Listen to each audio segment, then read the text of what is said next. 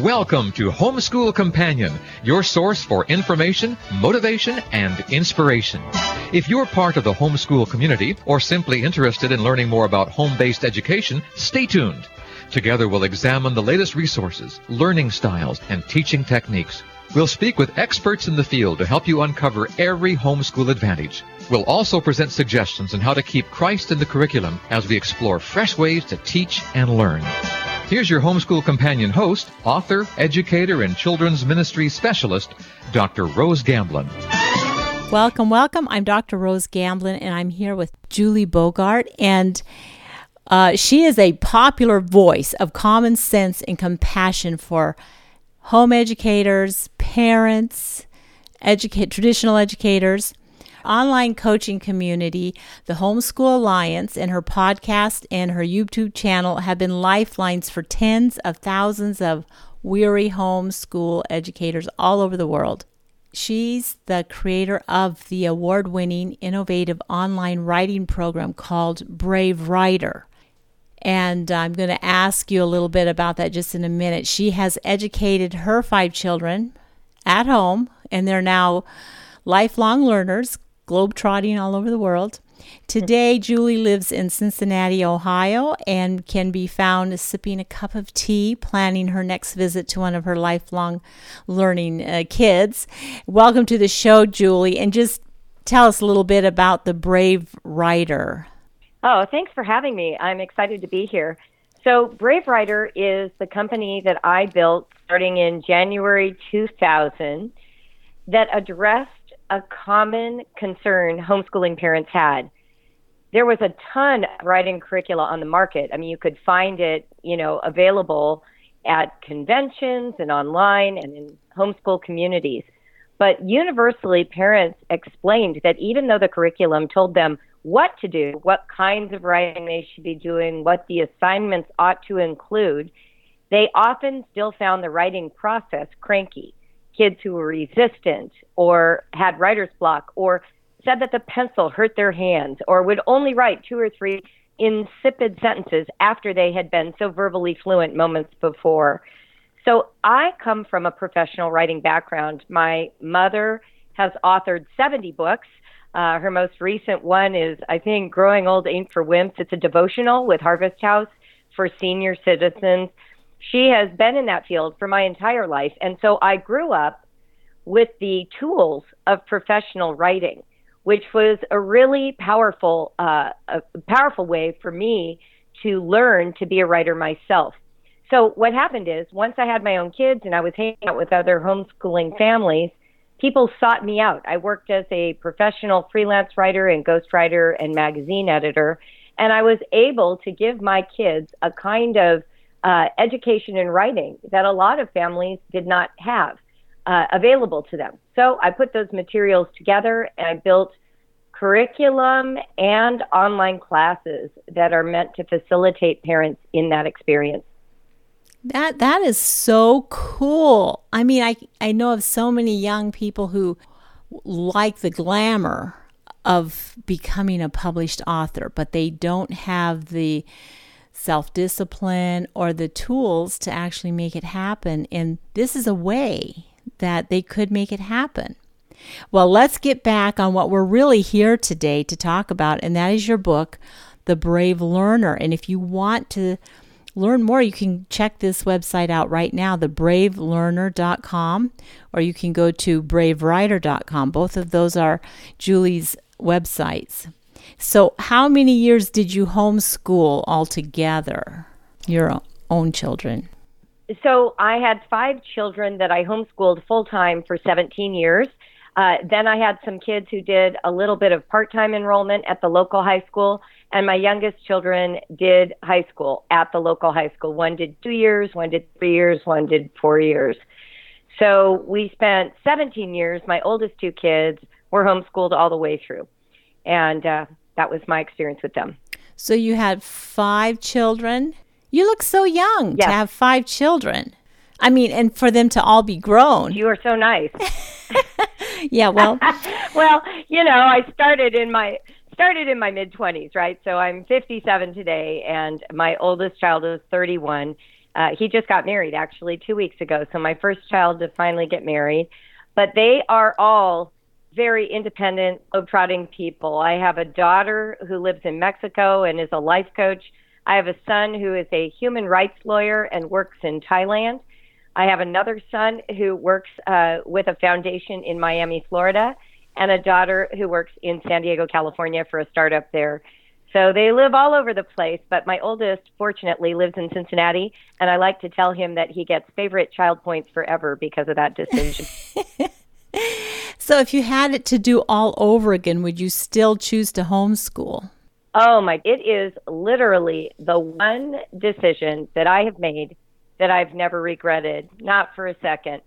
My memories of homeschooling are more precious to me each passing year, and my children routinely tell me that their experience of being homeschooled laid a foundation for their own understanding of how to grow, how to learn, how to have the lives that they believe are important to them. So, yeah, I think we would all choose it again. Yes, and I think of course, I wouldn't be spending so much of my life doing radio shows on the topic of homeschool if I didn't think it was the most ideal form of education. I understand that not all parents can do it, but if you can do it, it is the most ideal school. Now, I want to really delve into your book, The Brave Learner, Finding Everyday Magic in Homeschool Learning and Life. And this is not just a book for homeschooling families. This is a book for any family. So in your introduction, you stated, seeing your mind's eye, an eager face, excited to share writing with you, see another face enjoying the effort it takes to master an algebraic equation, pretend it's the end of the school year. You and your children share happy memories about all the fun learning experiences you've had and all the time that you've had together, and you've just loved it. Now, wouldn't that be great? So was that your experience? So, of course, like any human being, we have our ideals and then we have the reality that we live. And I would say that on balance, homeschooling in our family was deeply satisfying.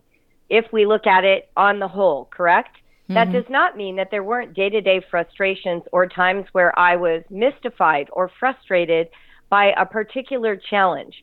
For example, my youngest daughter, my fifth child, after I had successfully taught 4 kids to read, did not break through in reading until she was almost 10 years old. There were moments between the age of 5 and 10 when she so desperately wanted to read, and we kept running into the brick wall of her inability, that I felt desperate. There were times when I made the mistake of, blaming her for not trying hard enough, or I would shop for more curriculum. But it was through those challenges that I started to identify the properties of what causes learning to occur. So it's not about just rigor, discipline, doing education to our children.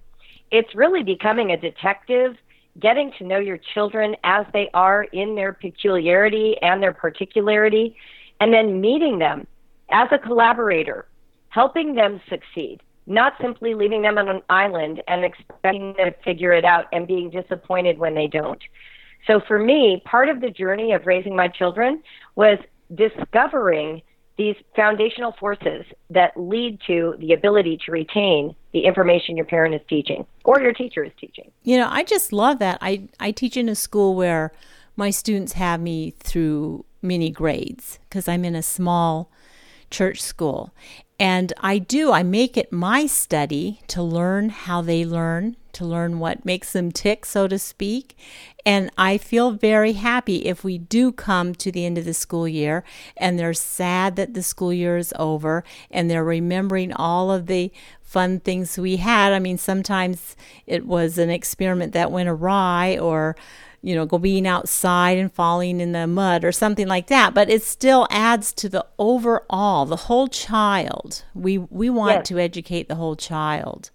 Oh, 100%. And in fact, what's so awesome is that the brain research backs that up. I was listening to a podcast recently by an educator for teachers where she was talking about the fact that too often in the classroom, kids aren't doing anything more than information in information out. So they're listening to a lecture, they're writing down the PowerPoint notes, they're studying and taking a test.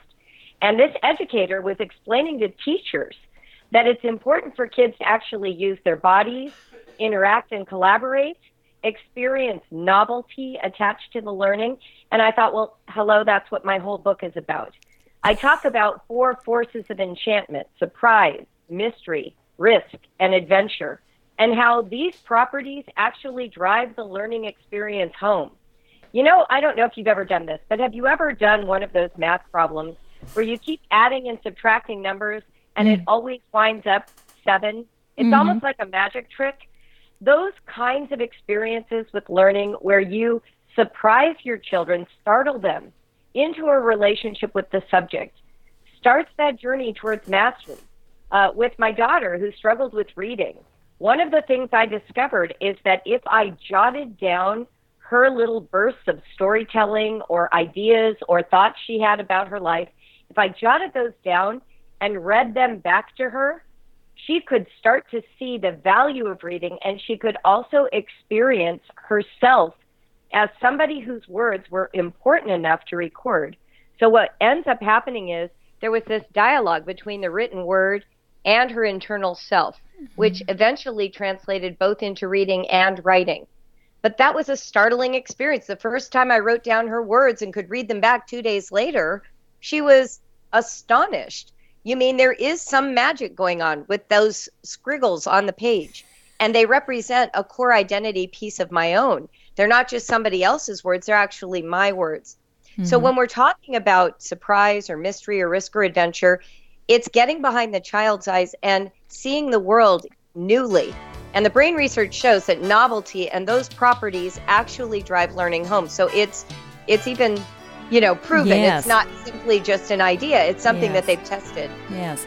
Well, we have to take a break right here, but when we come back, I just have one more question about, igniting that passion for learning. We'll be right back.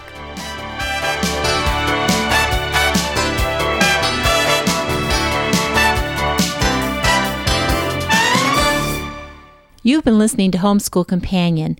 We'd love to hear from you. Be sure and like us on Facebook at Homeschool Companion, or partner with us. Send us a contribution or a show suggestion at P.O. Box 413, Smithsburg, Maryland 21783, or call us at 301-824-3162.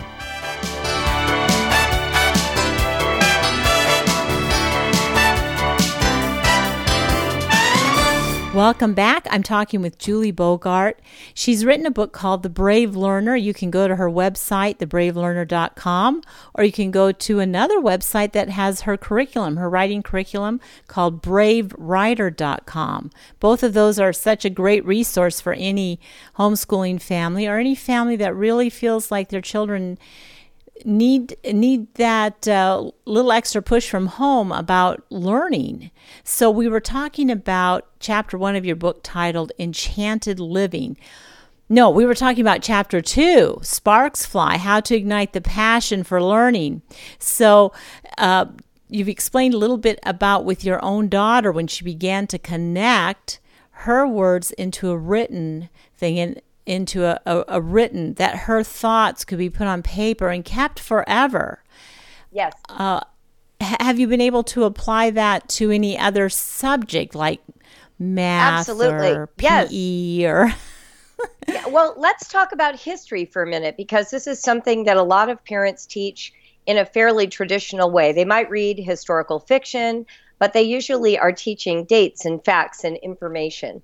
When I taught history to my kids, I realized I'm a history major from my college background at UCLA, and I realized that part of the understanding of history, when you think like a historian, is to be able to make judgments about when things happened, why they happened, in what context, and then generate meaning from that. It's not just the revolution happened, it's why did the revolution happen? Who was involved? What were the antecedent events?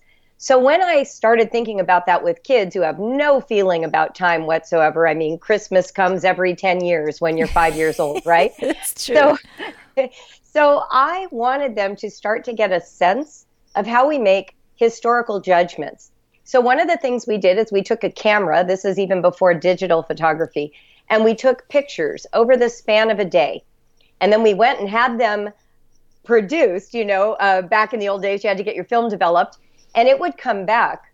And then we would talk about how to sequence these. What were the clues in the pictures that told us one came before another? And what was happening in those pictures? And could we guess by looking at the picture what wasn't pictured? Could we guess who took the picture? Could we figure out what day of the week it had been based on clues in the picture? What I was doing was training my kids to think like a historian. Mm-hmm. How do you do that detective work to really understand the flow of events? And we expanded that experience to a whole week or then a month, mm-hmm. where it gets even more challenging. How do you know if this is Sunday? Oh, well, I'm wearing my church clothes. Mm-hmm. How do I know this is Tuesday? Well, I don't. It might be Wednesday. I can't tell. Can we go back to a calendar and look and see if we can gather more clues? Can we interview mm-hmm. people in the family and get more clues? So when we're talking about igniting learning, we want it to have meaning for the children in their present. Not just meaning I want to get into college, but mm-hmm. how can we make it personally connected to them? Yes. That is one of the ways I recommend igniting passion in learning for them. That's fantastic. Okay, so back to chapter 1 of your book. And we don't need to tell our listeners everything because they certainly need to get the book in order to have the whole picture. But tell us a little bit about Dottie, because we've talked about, the brain and how learning is internalized. But tell us, this now kind of leads into the environment, how the environment should be. Absolutely. So sometimes our best laid plans fail, not because the curriculum is wrong or a child isn't ready, but because the home environment feels too controlled, too schooly, a little bit unfamiliar to the experience of home life, which is kick off your shoes, be who you are, abandon the schedule. I mean, that's what home mm-hmm. feels like for most of us. So I have this very close friend, Dottie. We were missionaries together in North Africa. And I remember the first time that I was at her home. She had 3 little kids. I didn't have kids yet. And she had this huge table completely stocked with all kinds of crafts and art materials. And it was a magnet for every child who walked through the house. It was what I would call Dottie's open for business art table. It was constantly available. And you know what was interesting? Even the adults were attracted to it. You would see 4 or 5 kids coloring, cutting, using pipe cleaners, googly eyes, glue. And eventually 1 or 2 parents would end up in chairs next to their kids participating because it was this big invitation available at all times. It wasn't this uptight, careful art project where mm-hmm. you weren't allowed to make a mess and you had to clean it up before you could ever go back to it. Do you know what I mean? Yes. So for me, Dottie became this model, this role model in my life of someone who knew how to offer an invitation to learn. And so I have modeled my early understanding of homeschooling after her atmosphere, the way she created that invitation. I think one of the biggest pitfalls is that homeschoolers try to make it like school. They try to, right. They'll go and find desks and they'll put up the chalkboards and the bulletin boards, or they'll designate a room that is, for schooling. And that it can be daunting. So if you don't want, take that roadblock away. Just take that away. That's right. And actually, if you think about it, you brought your children home because that system felt a little oppressive. Mm-hmm. So maybe shed that system and imagine what it looks like to learn at home. One of the things in my book that I tried very hard to do is to pair every single idea with a practical aspect, like mm-hmm. some kind of practice. And as an incentive to help parents follow through, we have produced a 92-page companion guide, a free digital download that you can just get on my website, thebravelearner.com. It's totally free. There's no back-end sale, nothing. It's just for anyone who wants to study the book, either in a group or by themselves. But what I've noticed with parents is they make the most progress at home if they are recording their experiences, writing them down, putting them into meaningful categories. Too often, the reason we try to make our homes look like school is it gives us reassurance that we're doing things that look academic. But if we can take the risk to break free of that and then record the true observations and activities of our children as they are learning, we actually gain confidence and we can let go of the side of the pool a little more. That is such a good idea. So, I said what I think is a big pitfall with homeschooling. Would you think how would you frame your biggest challenge to homeschooling as you see it? That you hit it on the head. I see two things going on. Parents start homeschooling with a fantasy of children who fall in love with learning. Like they'll wake up, tumble down the stairs, and say, "Let me out the fractions workbook." Like they have some kind of fantasy, right? And they expect that they're in love with learning children will always love learning. Like they'll never get bored. They'll never get tired. They'll never think something's too difficult. They'll always want to do it. And when they see that their ideal is not being realized, the security blanket of traditional schooling becomes their go-to. So what I'm trying to help parents have are reasonable expectations of their children, reasonable expectations of themselves, and an imagination around all the myriad ways we can deliver opportunities for learning to our children that do not look like traditional schooling. And when we bring all that together, a child's passions, school subjects, accommodation of the need for coziness or connection or collaboration, we start to see our homeschools hum. It's like the engine roars to life, and then we gain confidence to keep trusting that process. Yes, I believe so much in homeschooling that I've actually, my school board actually approves for me to be a resource for homeschoolers without one iota of pressure. The kids can come and play PE or recess with us. They can use the copy machine. They can check out books. We have a lovely library. They can check out books. We want to support that idea of homeschooling. And even those that are far away can, use us as a resource if they are in a state that needs, a report certification. Card. Yeah, right. I do that too. So our listeners can go to your website, bravewriter.com, and you have curriculum there on writing. They can go to theBraveLearner.com, and we just learned that there's some free resources there that would be very beneficial. And in the last minute or so of the show, can you tell me what's on your next agenda besides drinking a cup of tea and visiting your lifelong learning kids? Well, really and truly, this is a busy season for me. I get to travel to speak to homeschoolers all over the world. I'll be in Alaska and New Zealand. I'm hoping to spend some time with those kids who live in Miami and San Diego. So that is at the top of my mind right now, all the upcoming travel. Well, thank you for taking this time to talk to us and to my very devout learners. Thank you so much. I enjoyed being here. And I have one last thing to say, and that is God bless.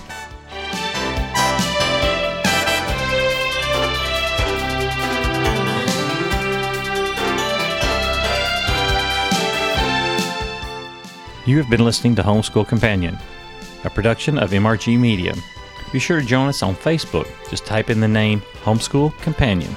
For more on this or to contact us, go to mrgmediaministries.com. That's all one word, mrgmediaministries.com.